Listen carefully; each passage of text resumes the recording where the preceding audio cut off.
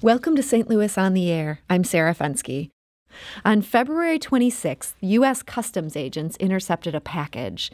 It was made to look like Xbox video game controllers, but inside it was full of egg cases, eggs that would ultimately hatch to reveal hundreds of praying mantises. Those mantises are now alive, and apparently well, in St. Louis. And our guest today is here to explain how they got here and why anyone would traffic in black market praying mantises to begin with. There is so much to discuss. And that guest is Tad Jankowski. He's the senior entomologist at the Missouri Botanical Gardens Butterfly House. Tad, welcome to the show. Hi, thanks for having me. So let's start with the question that I'm sure is on the minds of everyone who doesn't share your love for insects. What kind of market is there for black market praying mantises? Yeah, that's actually a question we get asked a lot here as well when people hear the story. And believe it or not, there is a pretty extensive underground pet trade for exotic insects. And right now, praying mantises are very popular. Pet trade, like people are keeping these things, like hanging out with them, petting them? I mean, what can you do with a praying mantis?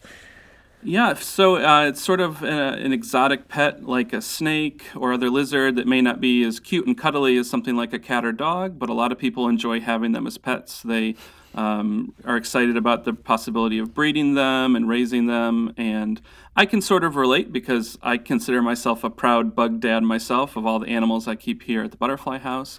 But unfortunately, it is illegal for most people to have things like exotic praying mantids, but there is a black market where you can get your hands on them sometimes. So why is it illegal to have these, some of these versions in the U.S.? Mm-hmm. So they're regulated by the United States Department of Agriculture, and that's the same regulation body that regulates the Butterfly House. And they're concerned about the effects of non-native organisms and what they could have on United States agriculture. Specifically, with praying mantids, they could affect other native praying mantids that are important biological control agents, or they could upset the natural balance of other insects that live in the wild. And so because of that, praying mantids and a lot of the other animals we have, like our butterflies, are very closely regulated by the government. Boy, just all these things you just don't think about unless you're in the insect business. So it's great that we have you here to walk us through this. So these ones that the U.S. Customs agents found, I know you weren't there, but you also have gotten really good at telling this story. So they were in a bunch of Xbox video game controllers. How were they concealed in there? Yeah, so they were looking at the manifests of the shipments coming in, and the person exporting them from Germany was a known person to them, is my understanding, that he had some history with sending stuff to the United States that he probably shouldn't have been. And the person receiving them in Texas also apparently had a similar history. And also, it didn't necessarily make sense that you'd be paying all of this money to send Xbox controllers from Germany to Texas when you could go and get them at a local store. And so they put two and two together and decided to take a closer look at this package. They ran it through some x-rays, and they eventually discovered that the Xbox controllers had their guts inside hollowed out, and there were 27 total praying mantis egg cases hidden inside. And when you say 27 egg cases, how many eggs are in an egg case? So there were about 8 or 9 total different species of praying mantises, and they were ranging from very large egg cases to very small. The smallest species had maybe a dozen to 20 eggs per egg case, but the larger species had anywhere from 100 to 200 eggs in each egg case. I feel like when the feds intercept this kind of stuff, when it's drugs, for example, they were always talking about the street value. Do we have any idea of the street value of this number of praying mantises? Absolutely, and that's a little bit of a tough number to come up with, because if you sell the praying mantids right after they hatch, they're worth a fraction of what they're worth if you raise them to adulthood, because the more time you invest, and they're a little bit more likely to die when they're younger, and so the adults are worth more. But some of the adults for these species can sell for $100 each. On the low end, they may sell for $30 or $40 each. So even if you say an average of $50 or $60, when there's potentially thousands of babies that could come out of them, the number adds up very quickly. Yes. And so $100 each for some of these adults. How exotic are some of these mantids that you're dealing with here? Do you know where they originally came from as opposed to where this package came from? Yeah, so we got praying mantids that came from at least 3 different continents. We got stuff that came from Malaysia, the orchid mantis, which is very popular amongst collectors and exhibitors and breeders. They are beautiful white and pink praying mantids that look like the flowers of a Phalaenopsis orchid. Whoa. And those are some of the ones that may command the most premium prices right now. Interestingly, some of the ones that we got that were more rare aren't necessarily as popular right now with collectors because they're smaller and not as showy. But we were still very excited to get them because these were species that, reaching out to my colleagues, I myself, none of us had ever actually seen these in person before. And so I believe we are one of the first, if not the first, insectariums in the country to have the ivory boxer mantis, which is one species we have. It's a very small mantis. We just had the first ones turn into adults, and even as adults, they're barely an inch long. Boy, my mind is almost blown right now just hearing you describe the various appeal of these various types, and collectors are going after these things. I guess there's really a market for everything in the world if you think about it. I guess this is all old hat to you, but my mind here is blown. So you're talking about the Missouri Botanical Garden ends up with these mantids. How did you guys end up getting involved? So I went to a conference in Tucson, Arizona. We try to go almost every year. It's the Invertebrates in Education and Conservation Conference. And it's a conference for like-minded people like us that basically want to promote insect education, insect conservation. There's a lot of people that come from insect zoos and insectariums around the country. And I was fortunate enough to meet a U.S. Fish and Wildlife agent out of Louisville, Kentucky, who fancies himself as an amateur entomologist and is very much an animal lover. And he was there on a professional level, but also a personal level, because he wanted to put names to faces to these to the importers like myself from around the country that have perhaps imported things legally through his offices. And we got to talking, and he was telling about stories where he's had in the past to intercept animals just like these mantids that were illegally imported, and his hands are very much tied with his options of what he can do with them. He can potentially send them back to be released into the wild if that's possible. More often than not, for things like insects, that's not usually an option because of their short lifespan or don't necessarily know exactly where they came from. If he can't return them to the wild, they can't legally be released to the person who was importing them. Oftentimes in the past, they would have had to have been euthanized. Oh, my. And so, yeah, and nobody wants that, especially not him and especially not us. And so I reached out to him. He works the night shift there. He works from about 1 in the morning until 7, and I gave him my cell phone, and I said, you can call me any time of the day or night. If you ever have an animal emergency or need help placing an animal, we would be happy to help facilitate that. We here at the Butterfly House are actually an AZA accredited institution. That's the Association of Zoos and Aquariums. We were the first standalone insect zoo in the country to be accredited, and that allows us to have a lot of reach with other zoos and similar institutions around the country. And so we were able to sort of serve as a hub so that if he gets these mantids or other related animals, even if we can't take them, we can put him in touch with people who can. Wow, that is some great networking. I have to say, you're kind of making a good case for the importance of going to these conferences, which, now that everything's switched to virtual, people are like, do we need to do these in-person things? Based on your story, it sounds like this would have never happened if you hadn't ended up having this great conversation with this guy.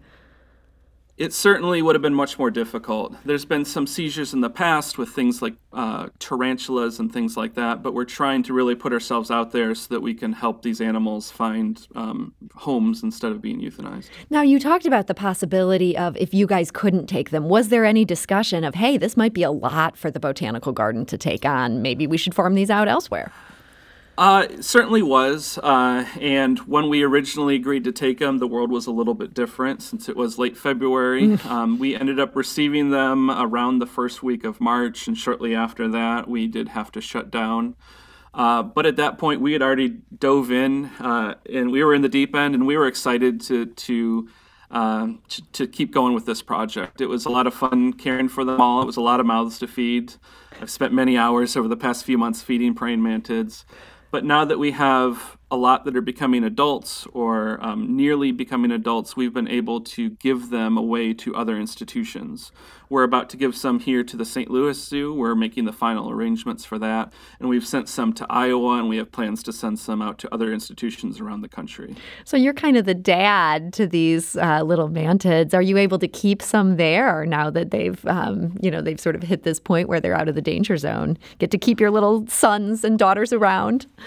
Absolutely. I'm always excited to show people my babies. We have a few on display right now out in our Small Wonders area, but we plan on keeping as many as we can. We hope to try to breed the ones we have now and try to keep the generations going for the future. And potentially, if we are successful in breeding them, we'll have even more to give away to other institutions around the country. So this idea of breeding them, big picture, what is the benefit to having mantids in our ecosystem? What do they bring to the table? Well, they're very important predators. They control a lot of pests. A lot of things that people don't like to see in their gardens or around their houses are a lot of the things that the praying mantids in the wild would be eating for lunch and dinner. They're going to go for flies. They're going to go for pest moths and things like that might be on your plants. They will also go for the occasional butterfly and other things. They're fairly indiscriminate, but a lot of what they end up eating are a lot of animals that most people would probably consider nuisances if they were in their flower gardens or things like that. So these are the good bugs that get rid of the bad bugs. Absolutely. They're very beneficial insects. We're talking to Tad Jankowski. He's the senior entomologist at the Missouri Botanical Gardens Butterfly House, and he's telling us this amazing story of how the botanical garden ended up with hundreds of black market praying mantises.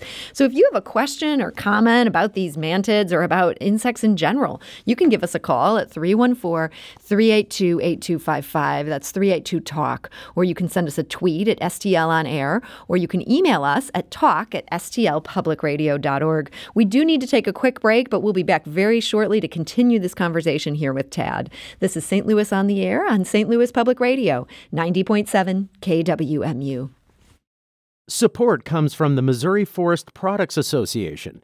Missouri produces wood pallets, railroad ties, white oak barrels, hardwood floors, and more.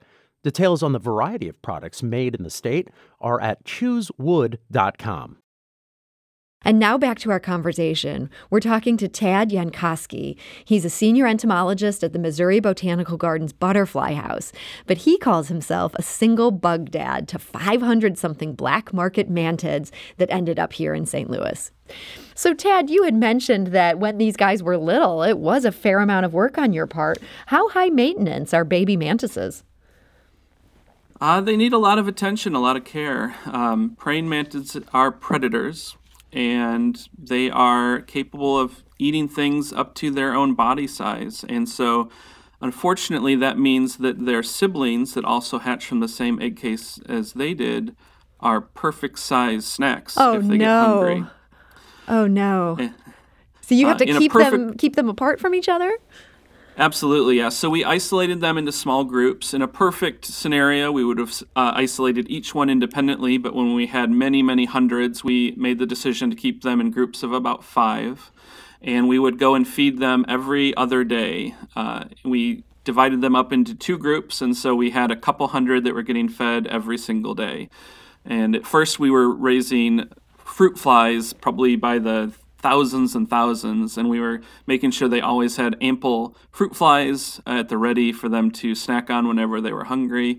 And then it was a very exciting day when they started to get big enough that they could take down larger prey like smaller crickets. So you ended up keeping some of them in groups. You just couldn't separate them all. Did any of them end up snacking on their siblings? It does happen a little bit, and in some ways that's sort of the natural way that they may take care of the weaker individuals that may have been a little less healthy. But those ones that do get the extra protein, the extra food, usually benefit from it and become strong, healthy adults. So you've now raised them. You say some of them are now in adulthood. How long does a mantis generally live? It depends on the species, but they can live up to a year or even a little bit longer if you get one that just has really good genes and eats really well. Longer, like they can get into multiple years, or we're looking more like a year and a half here for the ones with the best genetics? Yeah, about a year to maybe a year and a few months is probably about as long as most of them would live. Most of them in the wild would not live past 1 year. Okay. Well, I'm going to go to the phone lines here. Mark is calling from Imperial with some thoughts on these mantises. And our phone lines are open. If you've got a question for our senior entomologist here, you can give us a call at 314-382-8255. That's 382-TALK. You can also send us a tweet at STL on air. Let's go to Mark. Hi, Mark. You're on St. Louis on the air. Hi, Ted and Post. Yes. Hi, Mark. Thank you for joining us. Oh, sure. Thank you. This is an incredible program, and I just have a very significant comment. I've been studying nature for like 60 years, and I've been working on a 6-acre prairie in northern Jefferson County, just south of town. I have a Chinese mantis problem, and Ted probably, maybe, I'm sure he's familiar with them. They are ambush predators, as I'm sure Ted knows. They'll sit on my prairie plants and grab anything they can. Monarchs especially. Oh. I have a 1 year I just grabbed under where they perch monarch wings, and I have like a baking dish full of monarch wings. And when you consider the distribution of the Chinese mantis all over the nation, especially I guess from the plains east, I think this insect, non-native, is having a significant impact on our native, not only invertebrates, but vertebrates. I've caught, here in the valley, at my prairie, I've caught 3 of them with hummingbirds. They will take anything, dragonflies, bees, any kind of butterfly. So they are really a major problem. And the public, I think, really needs to be aware of this. If they do have them for school projects, they need to be very strictly controlled. They are just Chinese mantises. They really show up mostly late August to September here in the St. Louis area when monarchs are moving south en masse, and they just gobble them up. Wow. Well, Mark, thank you for that observation. That does sound like a huge problem. Tad, when we're talking about these Chinese mantids, are they originally from China? They are, and so it's one of the reasons why the government is so concerned about other non-native species of mantids, is we do unfortunately have this track record with the Chinese mantis. They were legally brought here as a biocontrol agent over 100 years ago, and they are native to Southeast Asia. And they became established here in North America, especially the eastern half, and they are in many areas the dominant species of praying mantis. And they are often sold, the egg cases are sold for biocontrol agents. As Mark mentioned, you can often buy non-native Chinese mantis eggs that you can hatch and release into your garden or greenhouse, because they are voracious predators and they do eat basically anything they can catch. But unfortunately, they are outcompeting the native praying mantids. If you see a praying mantis in your backyard that's longer than about 3 or 4 inches, it's probably the praying mantis. The most common native one you'll see around here is the Carolina mantis, but it is much smaller than the Chinese mantis. The Chinese mantids can be up to 6 inches long, or even maybe a little bit bigger if you find a very large individual. And they have been known to catch hummingbirds, and for whatever reason, even things that are nasty tasting like the monarch butterfly that's chemically protected, they don't seem to mind too much, and they'll even eat things like monarch butterflies. Wow.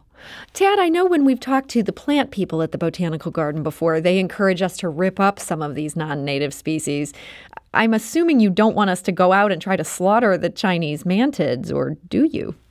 Well, that's a tough question to answer, because many ecologists out there will actually tell you and recommend that if you see a Chinese mantis that you are completely sure that you can identify it correctly, that it's better to remove it from the ecosystem. Wow. If you can identify the Chinese mantis egg cases, which look sort of like sort of plaster of Paris ping pong balls that they stick to plants, the native praying mantis egg cases are much more flat and sleek, and they sort of stick to the plant stem, where the praying mantises are larger and rounder. They even recommend destroying those if you see them. We always are a little hesitant to give instructions to kill on site, because sometimes people that have good intentions could accidentally kill the natives as well. But in general, most ecologists sort of recommend physically controlling and removing any Chinese mantids that you do see. And you say these were originally brought here to be biocontrol agents. Was there a particular pest they were trying to get these guys to combat? That's a great question, and I don't know that offhand. I would suspect that it was probably something in fruit orchards. A lot of those insects were brought over to control pests in fruit trees and related crops. But I would have to double check to know for sure. Well, I want to thank Mark for that call. That was fascinating. Who knew the hummingbirds were at risk? Let's go back to the phone lines. Joseph is calling from St. Louis. Joseph, hi, you're on St. Louis on the air. Yeah, hi. I just had a question in regards to, you mentioned breeding and all the different amounts of different species that you have. When it comes to breeding, which ones do you breed, and are there certain things that you select for when you're looking to breed these mantis? It's a great question. Sure, great Thanks, question. Joseph. Yeah, thanks, Joseph. When we're looking at breeding, we try to select the healthiest individuals. When at all possible, we try to take individuals that are not closely related to each other to avoid inbreeding. A lot of insects in general are fairly resistant to having negative effects from inbreeding, but mantids are one that you can start to see some ill effects sooner than other species. We, at all possible, though, just try to breed all of our animals we have here at the Butterfly House in captivity. We try to rely on wild-caught specimens as little as possible. And so if we think it's a worthy animal for display, we try to breed them here. We also are working with some species that may not be as suited for display, but are imperiled or endangered in the wild, and then we're attempting to breed them as well and incorporate them into our displays. Right now, we have 3 different species that we received through the seizure that have become adults. We have the deadleaf mantis from Malaysia, the orchid mantis, which is also from Malaysia, and then the ivory boxer mantis, which is from the Ivory Coast in Africa. And all 3 species we now have adults, and we plan on breeding all 3 of those. Okay, well, we're going to have to keep an eye on how that breeding program goes. That sounds pretty exciting. And that was another great question from Joseph. Let's go back to the phone lines. Emery is calling from St. Louis. Hi, you're on St. Louis on the air. Yes, thank you for taking my call. When I was younger, growing up, I would often see praying mantis and also the walking sticks, we call them, in our garden. But here in St. Louis, in the last few years, I've very seldom seen some, and I'm wondering if the native ones are endangered species and what would be the causes for that. Thank you for that, Emery. Tad, any thoughts on that? Yeah, great question, Emery. So with the praying mantids, especially the native Carolina mantids, they are still out in their native habitats in fair abundance.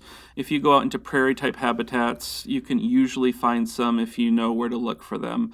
But I suspect their numbers have likely been decreasing. I don't know of any studies that have really looked at their population changes over time, but many native insects, including praying mantids, including walking sticks, have dramatically declined in numbers in recent decades. The overall biomass of insects that are present in most ecosystems has significantly decreased. And to be honest, most entomologists are very concerned about it. There have been studies looking at the spots that hit your windshield. They're measuring how many cars are hitting bugs, and you used to see a lot more than you do now. And it may sound sort of funny or unscientific, but that's actually a way of comparing just the number of insects that are flying. There's some studies around the world that look at the total mass of insects that they've collected in different traps, and they found in the past 20 years that some traps are catching 90% less insects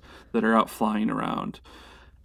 Things like walking sticks could be affected by pesticide sprays. If people are spraying for Japanese beetles or other pests in their gardens, if they're near the trees that walking sticks are living in, they could be susceptible to overspray or drift spray for those pesticides. So you always want to be very careful where you're spraying so that you're not affecting a non-target organism like a walking stick. But overall, it's not just walking sticks or praying mantids. The reality is most native insects are struggling right now. They're not officially what we would consider endangered, but most of them certainly need some help from us. Okay. Well, we had some great callers today. And Tad, I got to say, this is such a fascinating story. And you were just on top of every question people had. So I want to thank you so much for joining us today. Thank you for having me. And Tad, again, he's a senior entomologist at the Missouri Botanical Gardens Butterfly House. The Botanical Garden is now again reopened. So if people want to go check those out, the mantids are going to be on display. And that is, the mantids are currently on display. Is that fair to say?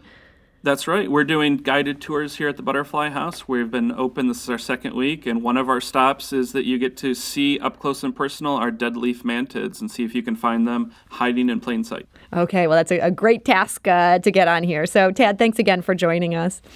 Thank you very much. And before we go to the break, we need your help. It's been 20 years since St. Louis's own Nelly released Country Grammar. I'm going down, down, baby. Yo, street in a Range Rover. Boom, boom, baby. Ready to let it go. Shimmy, shimmy, go, go, listen to it pad. Light it up and take a puff. Pass it to me now. I'm going down, down, baby. Yo, street in a Range Rover. Boom, boom, baby. Ready to let it go. The album sold more than 10 million copies and achieved diamond status. We'll discuss its impact on Friday's show, and we want to hear from you. Was Country Grammar the soundtrack to your summer 20 years ago? What memories does listening to the album evoke today? Send us a voicemail with your thoughts at 314-516-6397. That's 314-516-6397. This is St. Louis on the Air on St. Louis Public Radio, 90.7 KWMU.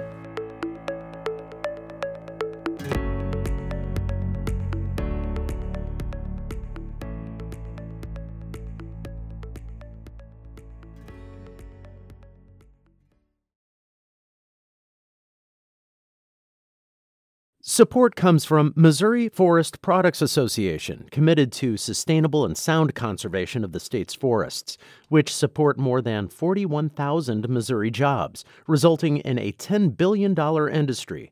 ChooseWood.com.